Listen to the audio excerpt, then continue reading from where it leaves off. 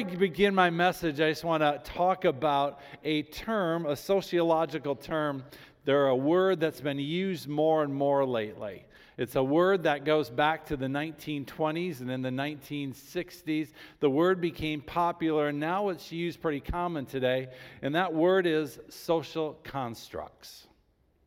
Social constructs. You're hearing more and more people talk about social constructs. Sometimes I think in the past we would call it cultural norms. You're hearing more commentator talking about social constructs that are built. And basically a social construct is defined as shared ideas or perceptions that exist only because people in a group or society accept that they do. Shared ideas or perceptions that exist only because people in a group or society accept that they do.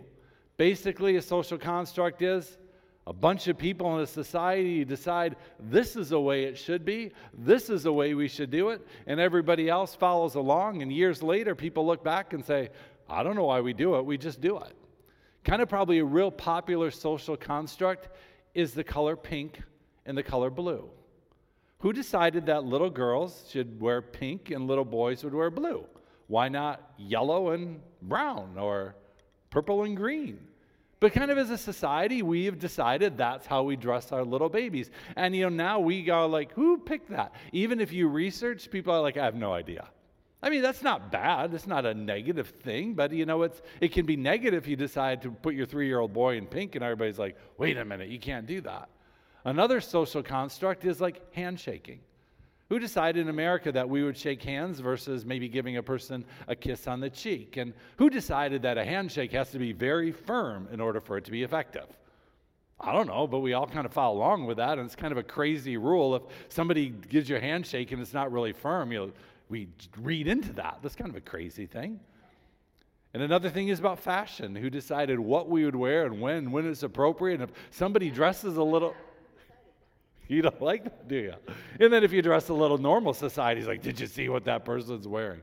Well, who really cares? So all around us, we have a lot of these social constructs going on. And overall, they can be a little innocent, and it doesn't really matter unless you're a person that's a little bit different, and then you can feel quickly left out, and you can feel quickly like there's something wrong with you. But all social constructs start out as just an idea. It's simply an idea that got really popular, and over time they became a cultural norm, even though there's no evidence behind it. There's nothing to support that you have to greet somebody with a handshake or a color. It's just a cultural expectation. But it all just started with a simple idea. Ideas can be really good, and ideas can be very dangerous. I think right now in our culture, we look at a lot of what we do in church as more of a social construct versus maybe a really biblical expectation for us. Or even marriage. I think a lot of marriage is based on social constructs versus what the Bible really says. And as we are in a position right now looking at what is the future of our church and how do we move forward as a church and community, it's very important that we look at what we're doing as a biblical construct versus just a social construct or the social expectation of what we do. For example, who says you have to sing 3 songs in the beginning and then do a message? What if you stirred it all up? Or what if you didn't have a message? I know I've done a couple weeks ago, we prayed and not instead of a message. I know there's some people that would pass out if they went to church and there was no message. What if we did things a little bit different? Nobody says you have to sing or have a message. It does say you got to put Jesus first. It does say we celebrate communion. How about doing things different? It's probably a good idea to do things different considering that every major denomination has pretty much been in decline for the last 50, 60, 70 years. Especially the conservative denominations are now in big decline as well. And everybody thinks, well, let's go back and do it how we did it back in the 50s. No, that ain't going to work. We need to say, God, how do you want us to do it now moving forward so we can reach this new society and this new community? I mean, one thing I keep on saying is, why do we meet 52 weeks a year in this building? Why don't we take some Sundays and say, you know what we're going to do? We're going to go down to Riverside Park or down to Hartside Park, and instead of meeting here, we'll meet down there and serve lunch. Or what if we did things different? We said, maybe we would go to a park and we would just have fellowship and see who else is in the park. Or maybe we would say, there's a person in the community that needs a need. Let's go cut their grass and paint their house or something. Why don't we do that as a community? That is church as well. You got 2 or 3 gathered and you're going to put Jesus first. We can go on the road. I mean, that's kind of a fun thing to do. So, I think there's a lot of things that I think we need to really consider as we move forward. Some Sunday in the near future, I want us to just have a service where we're just going to get out whiteboards and say, what do we want to do? Let's dream and let's dream big. How can we do things different so we can reach the people outside of the church, expecting them to come here? Especially when it comes to kids ministry. I think kids ministry, we need to be radical in the way we approach it. It's amazing. I consider my own journey. I am a Christian school educated person from kindergarten through seminary. The only public education I have is one driver's training class. And I got out of college a major wreck. I didn't know Jesus. I didn't have an identity in Christ. Oh, I knew some scripture. I knew some Bible, but I had no relationship really with Jesus. But I had Christian education. But I never had Christian formation. When I was at Fuller 25 years ago, I love Fuller, I think it's a great seminary, was making the real transition saying, you know what, we need to stop talking so much about Christian education and talk about spiritual formation. We did that a lot with the adults, but I don't think we've done it as much as the kids. We expect the kids to be educated more. How about let's focus on formation? How about let's focus on what do kids love the most? Art, creativity. What if we did a kids ministry that was based on creativity, that was based on an art project? And through the art projects, you can prophetically see what God's speaking through that. Instead of doing the big major lesson, and then if we have time at the end, then we'll do a little art and send you out of the room. What if we focused on art? I probably could get some people that'd like to teach those classes. And music.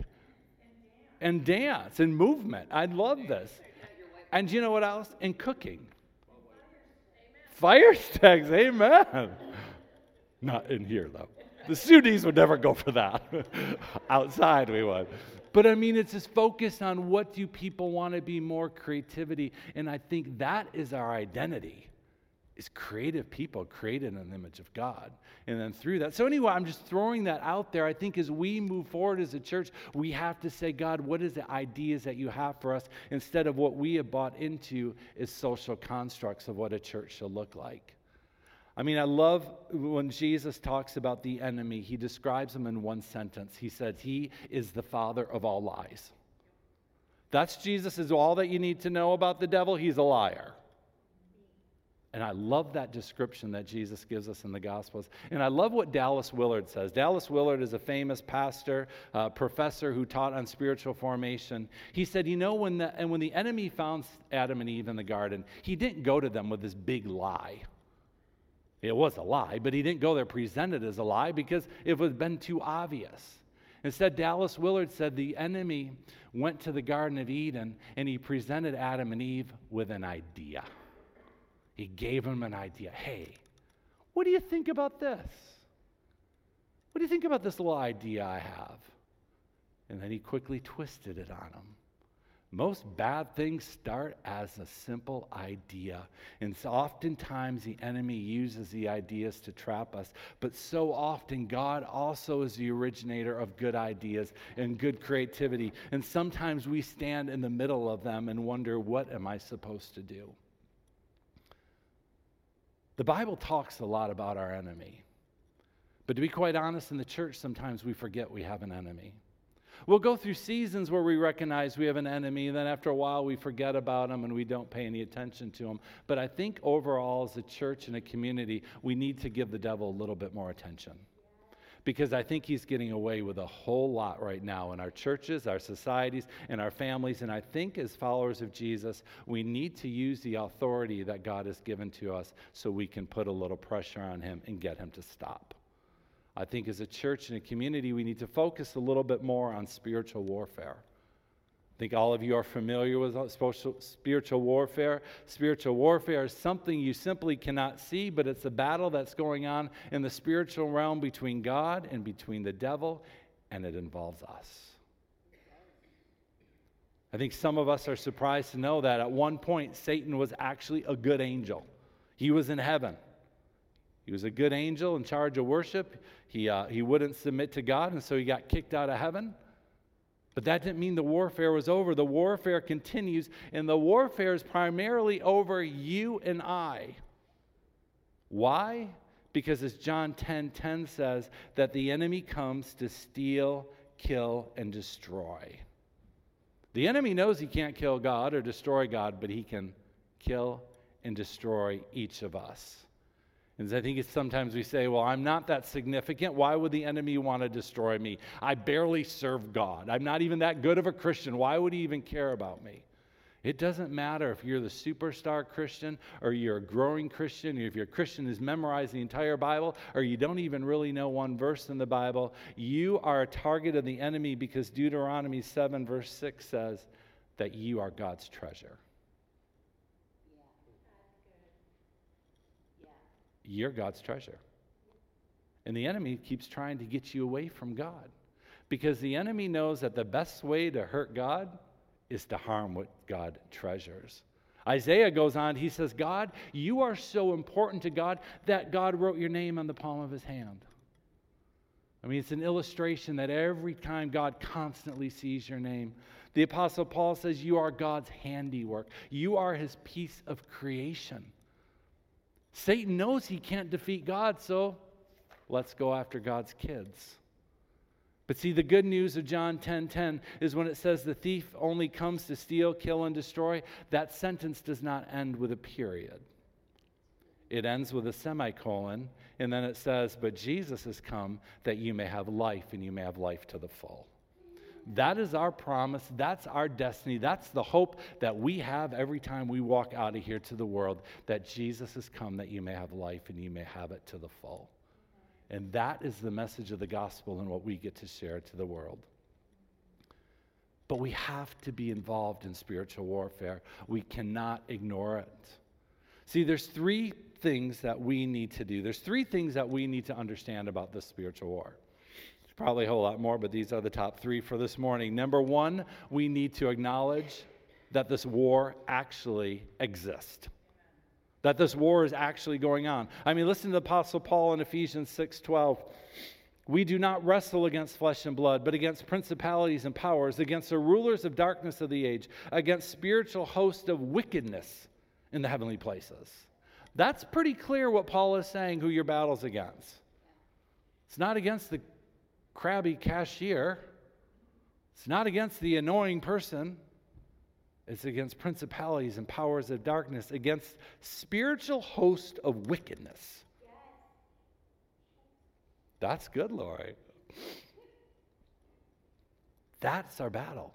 But see, often we don't even acknowledge this war exists. And if you don't acknowledge the war exists, then we're failing to acknowledge God's protection for us as well in the midst of this war. Our goal is to receive everything that God has for us. And if we fail to acknowledge that this war exists, we fail to acknowledge the protection that God's going to give us in the midst of this war. The second thing that we need to be aware of is, number two, this war is active. It's still going on. It's not like it stopped years ago and it'll pick up. No, it's going on right now. That's why Peter says in 1 Peter 5, verse 8, be alert and sober-minded. Your enemy, the devil, prowls around like a roaring lion, looking for someone to devour. Now that's pretty serious. You have an enemy that's looking to devour you, and he's illustrated as a lion. How many of you would go to John Ball Park today if they said, oh, by the way, the lion's loose? Oh, he's only going to devour you. I don't think anybody else would walk in. You would go. Greg would go. All right. Sermon's over. Greg's going. We need a new worship leader. I mean, none of us would walk and look at that sign and say, oh, that's just make-believe. That's not for today. That was another day. None of us would do that. But yet when the Bible says, oh, your enemy wants to kill you like a lion, we're all, We ignore that. But see, the thing is, we can avoid going to the zoo when there's a lion loose. We can't avoid living in life because there's a lion loose. We're stuck living in this life with a loose lion. That is why we need to recognize this war. And this leads us to the third thing is we need to recognize that we have authority over that roaring lion. That lion's not free just to come chomp at us. But we have authority. That's why Jesus said to his disciples in Matthew 10:1, he called his 12 disciples. He gave them authority over unclean spirits to cast them out and to heal every disease and every affliction. Amen. That is the authority we have. Why does God give us this authority? Number one, so we can avoid the devil clobbering us and devouring us.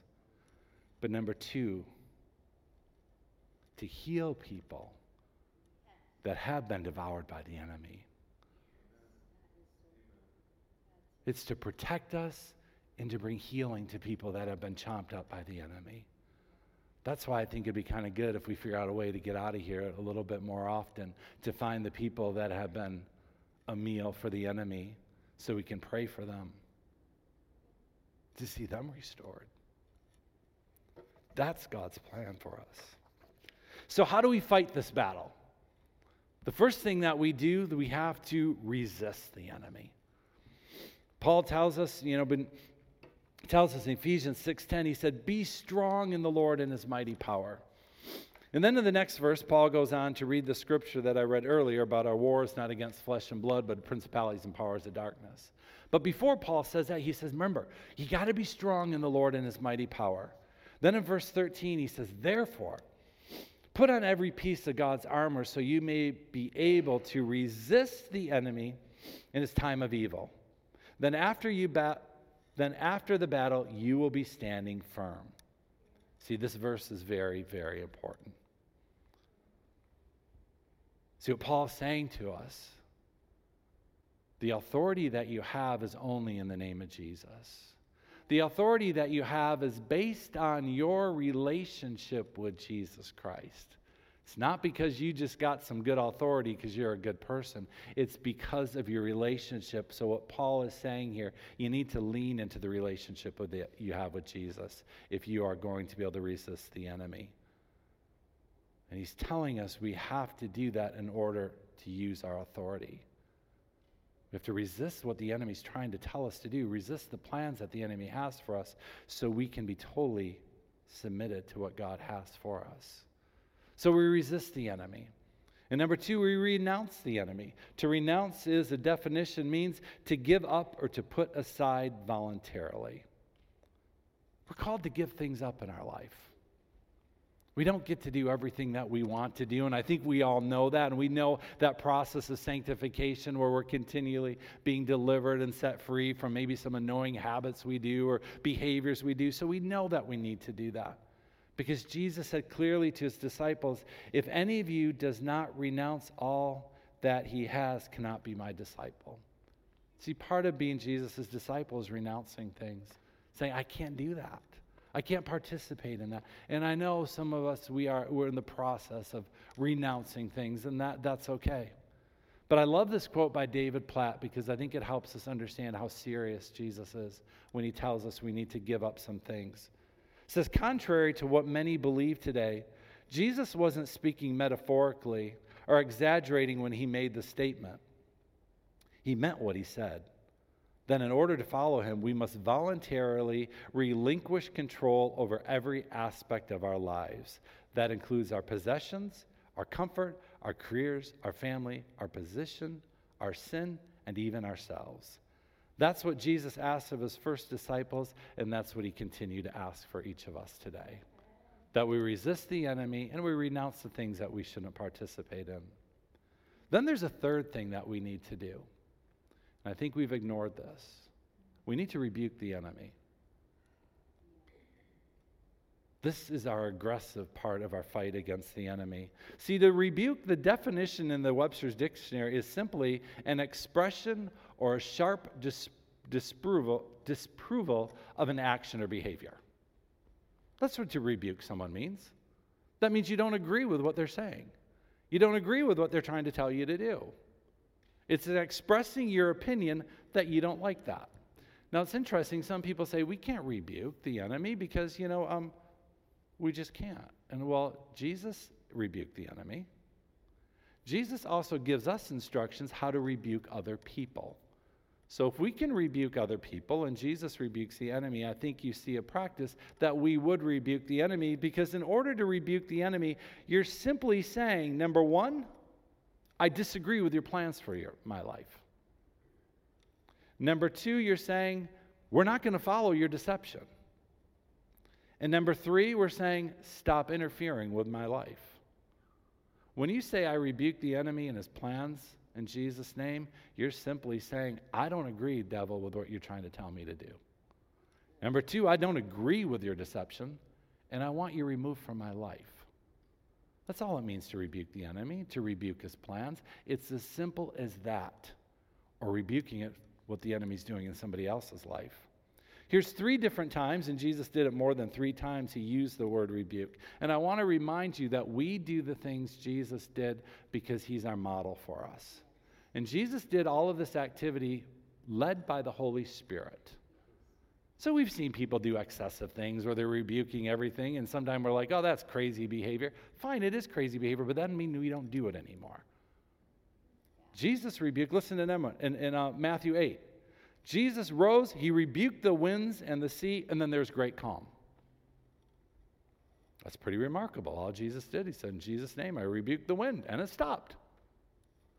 Now, Mark gives us a little more definition to that. He says, and he awoke, he rebuked the wind, and said to the sea, peace, be still. Another model. Maybe say, in Jesus' name, I rebuke the plans of the enemy, and I say the enemy's plans, peace, be still. Sometimes that's important to add on. I rebuke your plans, be silent. But Jesus also, in Matthew 17, it says, Jesus rebuked the demon, and it came out of her, and the boy was healed instantly. Simply, Jesus said, I rebuked the plan of the enemy in this little boy's life, and the boy was healed instantly. In Luke 4, it says, Jesus stood over her, he rebuked the fever, and it left her. Pretty simple. Jesus was relying on the power and the authority of the Holy Spirit that was working in him, and also he had permission from God, and God was leading him. I think so oftentimes we say, well, I tried that one time, I rebuked that one time, and it didn't work. Well, fine. You do it again. That's as simple as that. You do it again. I mean, Jesus said to us in John 14, verse 12, he said, I tell you the truth, anyone who has faith in me will do what I have been doing. He will even do greater things than this because I am going to the Father. Jesus is simply saying, do the things that I'm showing you and modeling for you to do. There's times that you're going to rebuke something, and you know what? Maybe nothing is going to change. But then there's times you're going to rebuke something, and everything will change. That doesn't mean we don't stop. Think about the game of golf. The purpose of golf is to get a hole in one every single hole. You hit the ball, it goes in the hole. Most professional golfers have never got a hole in one, but they go back every single week and golf and golf and golf. It's the same thing with rebuking the enemy. Same thing with doing deliverance. Sometimes it always doesn't happen how you wanted it to, and sometimes the battle is going to be a little bit longer. You might have to do more rebuking than just one time. I think it's important that we take a strategy. When I was at Fuller Seminary, one of my professors, Chuck Kraft, said, we need to pray a lot of if-then prayers. If this headache of mine is caused by the enemy, I rebuke it in Jesus' name, and I ask for healing. If the headache goes away, great. If it doesn't go away, then you take an Advil. If you got a big fight and a tension going on in the family, I just rebuke the enemy and his plans over my family, and I pray the peace of God over my family. If it stops quickly, wonderful. If it doesn't stop, keep doing it and get a counselor too. But I think so often we're in a world that has developed social constructs that have said if you can't see it, if you can't hear it, then it doesn't exist. We've been leaning in a little bit too much to what the world says about spiritual warfare, that it doesn't exist, that we've ignored it too much. We need to get back to Paul, the war. We have a war going on against not against flesh and blood, but against principalities and powers. And we need to submit to Jesus. We need to resist the enemy. We need to renounce the enemy's plans, but then we need to rebuke him and say, no, I'm not following you. You be silent. I'm not listening to you. Don't harm my children. Don't harm my grandchildren. Don't speak to me. Don't interrupt my life. Because see, if we are not rebuking the enemy, so often what we end up doing is we come up with a lot of really bad ideas and we end up striving a lot. I love the story of Jacob and Esau. Some of you know the first recorded twins in the Bible. Jacob and Esau, their parents are Isaac and Rebekah. Grandparents are Abram and Sarah. It's kind of the royal family of the Old Testament. God said, I'm going to bless the entire world through Abraham and Sarah's offspring. And so Rebekah here, she's pregnant with these twins, and she inquires of the Lord one day. She said, there's a lot of turmoil going on inside of me. What's going on? And the Lord answers her. It's this kind of crazy little story. He says, there is a warfare going on inside of you because your younger son, that's going to be born second, is going to inherit the birthright, that he would be treated as the firstborn. Now, that's really good news if you're the second-born Jacob, because suddenly you elevate to the firstborn status. Firstborn status, you get a whole lot more of the inheritance. You also get a whole lot more responsibility, but usually you're just looking at the financial part of it. But so God tells her, while you're pregnant, Esau's going to be born first, Jacob's going to be born second, but Jacob's going to carry the birthright. Not only will he get more money, more responsibility, but that means Jesus is going to be born through his family line. That's a pretty good promise. That's a pretty good deal. So Jacob grows up, and Jacob's more of the indoor guy, and his brother Esau is more of the outdoor guy, and Jacob wants that birthright. Now, I don't think Jacob knows anything that's going on about the conversation between God and his mom, but Jacob knows on the inside that he wants that birthright. I think sometimes we understand a little bit of the desire in our heart that God put there, and next thing what we do is we try to figure out how to get that for ourselves. So Jacob's growing up. He wants his brother's birthright, can't figure out how to get it. One day Esau comes in the house and says, I am so hungry. If I don't eat, I'm going to die. And Jacob says, well, I got some food for you, but I won't give it to you unless you give me your birthright. Esau's so hot and tired, he's like, fine, I'll probably die if I don't eat. So here, take my birthright, give me some stew. So Esau eats the stew and gives up his birthright. However, that birthright is not going to automatically transfer from Esau to Jacob unless their father Isaac agrees to the deal. How's that going to happen? So one day Isaac's getting close to the end of his life, and he realizes that his days are really numbered. So he calls in Esau and says, Esau, before I die, I need to pray and bless you and give you your inheritance. So what I want you to do, I want one last good meal with you. So go hunting, catch some wild animal, cook it up for me. Let's have a meal together, then I'll bless you. Meanwhile, Mother Rebekah's in the other room, and she's hearing this conversation, and she's thinking, oh my, this can't happen. Jacob is supposed to get the family blessing. He's supposed to get the birthright. And so she devises this whole plan with Jacob in order to trick Isaac into giving the blessing to Jacob, which is so crazy because God told Rebekah exactly what he planned to do. But Rebekah wasn't going to just sit still with the promises of God. She thought, okay, there's a promise of God, but you know what? I got to make sure that happens. So I'm going to take matters into my own hands. So she gets a crazy idea in her head. Let's trick Isaac into giving the birthright to Jacob. So she says to Jacob, she says, you know what? This is strange too. Your brother's so hairy, so let's put a bunch of goat fur on your back, make you smell like meat, and you're going to go into your father and you're going to trick him and lie to him and say you're Esau, then he's going to bless you. And that's exactly what Jacob did. He tricked his brother, deceived his brother to get something that God had already promised he's going to do for him. And so Esau finds out what happened. He says, Jacob, we'll wait for Dad to die, and then you're next. I'm going to kill you. So Jacob, being the smart young man he is, he flees town afterwards. And for 30 years he's gone. He's living in exile. But God is still faithful to Jacob, and he blesses him with many blessings. And then one day, God interferes with Jacob's life and says to him, I want you to go back home.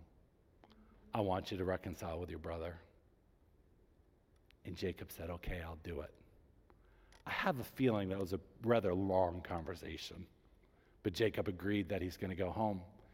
And so we pick up the story in Genesis 32, verse 9. Jacob's on his way home and he's getting nervous. And so it says, Jacob prayed, O God of my grandfather Abraham and God of my father Isaac, O Lord, you told me, return to your own land and to your relatives, and you promised me I would treat you kindly. You see the transformation that happened in Jacob after his 30 years in exile. He got to the place where he's going to submit to God out of obedience, and he's going to do what God had asked him to do. He's going to renounce what he's done in the past, and he's going to resist the enemy's temptation, but also he's going to go to God and say, God, this is what you promised me. This is what you're going to do for me. He stopped striving, thinking, how am I going to make that happen? Instead, he said, I'm going to trust God that you're going to keep your word. And there's our invitation in there to stop striving, instead to lean into the promises that God has for us. Then in verse 10 it says, I am not worthy of the unfailing love and faithfulness you have shown to me, your servant. When I left home and crossed the Jordan River, I owned nothing except a walking stick. Now my household fills 2 large camps. O Lord, please rescue me from the hand of my brother Esau. I am afraid that he is coming to attack me, along with my wives and children. But you promised me, I will surely treat you with kindness, and I will multiply your descendants until they become as numerous as the sands along the seashore, too many to count. See, it's the second time that Jacob goes before God and says, God, but you promised me. Jacob's scared, he's nervous. He inherited a bunch of wealth. But Jacob's realizing that's doing nothing for me, because right now I'm pretty vulnerable. And it gets him to the place that all he's saying is, God, but your word says. God, your word says. I'm scared, I'm nervous, I'm afraid he's going to kill me. But your word says you're going to treat me kindly. So then in the end of Genesis 32, it picks up with Jacob goes to bed that night and he has this wild dream. He has this dream where he's wrestling. Some translations say it's a dream of wrestling with another man. Some say he's wrestling with an angel. Some people say he's wrestling with Jesus. But the point is he's having this wild dream. And in this dream, he happens to get his hip displaced. And he's in incredible pain, and he's crying out in the dream. His hip is sore, and he's crying out for the person to let go of him. And the man in the dream, or the angel in the dream, says back to him, he says, you let go of me. And Jacob says, I'm not going to let go of you until you bless me. It shows you the determination of Jacob at that point, saying, I am going to get the blessing that I need. But then the angel, or Jesus in the story, says to Jacob, well, what is your name? It's interesting that in this point of the story, they would say, well, what is your name? See, it's very significant at this point that Jacob is asked what his name means. Because, see, his name means deceiver. And at this point in the dream, the angel's saying to Jacob, you need to tell me your identity that you believe right now. See, before we can receive the identity that God has for us, sometimes we need to acknowledge the enemy, the name that we have picked up for ourselves. See, Jacob just doesn't only mean deceiver. I forgot. It also means the Lord will protect. Jacob can mean deceiver or the Lord will protect. See, when we are born, what way are you going to go? Are you going to live into the identity that God has for you, that he's going to protect you, or are you going to follow the enemy's plans that you become a deceiver? And at that point in Jacob's dream, the man saying, what is your name? And Jacob says, okay, my name's Jacob. I'm a deceiver. I know what I've done. And then quickly the angel says, now you're going to have a new name. Now your name is going to be Israel. Jacob had to acknowledge who and how he had become so in order he could become who he really is. And now that his name is Israel, which means to struggle, but it also means God reigns. Israel means to struggle, and it means God reigns. It is at that point where Jacob received his new identity and he was reconciled with his brother. See, it's this beautiful story of seeing what striving does in your life instead of leaning into the promises of God. See, spiritual warfare is not about trying to make God's plans happen on our own. Spiritual warfare is not saying God has a plan, he can't get it done, so he needs super me to come in and do it all for him. That's not what spiritual warfare is all about. Spiritual warfare is about submitting to God. Spiritual warfare is about not following the enemy's plans. Spiritual warfare is about receiving God's authority and protection. Spiritual warfare is about rebuking the enemy so you can do what God has called you to do, but we're not trying to make anything happen on our own. That's a pitfall sometimes in spiritual warfare where people think, well, I got to accomplish God's plans for him today. No, God has promises all through his word. Jacob never had to go through all that junk he went through. If him and his mother would have simply said, oh yeah, God said he's going to do this for me, but I need to rebuke every crazy idea that the enemy keeps giving me to try to get me to follow him. There's a war over our ideas. There's a war over our creativity. There's a war over us hearing the voice of God. And it can be confusing at times. Yes, God gives us discernment. God gives us wisdom, but also it's a hard world to live in. But God's given us these promises of Scripture, and he's given us authority to rebuke the plans of the enemy. And sometimes you may rebuke and you get discouraged because nothing happened, but that doesn't mean it's over. It was interesting, last week Lori had a word of knowledge. She said, God wants to pray for people with sore knees. So I went up. Donna went up. My knee's still sore.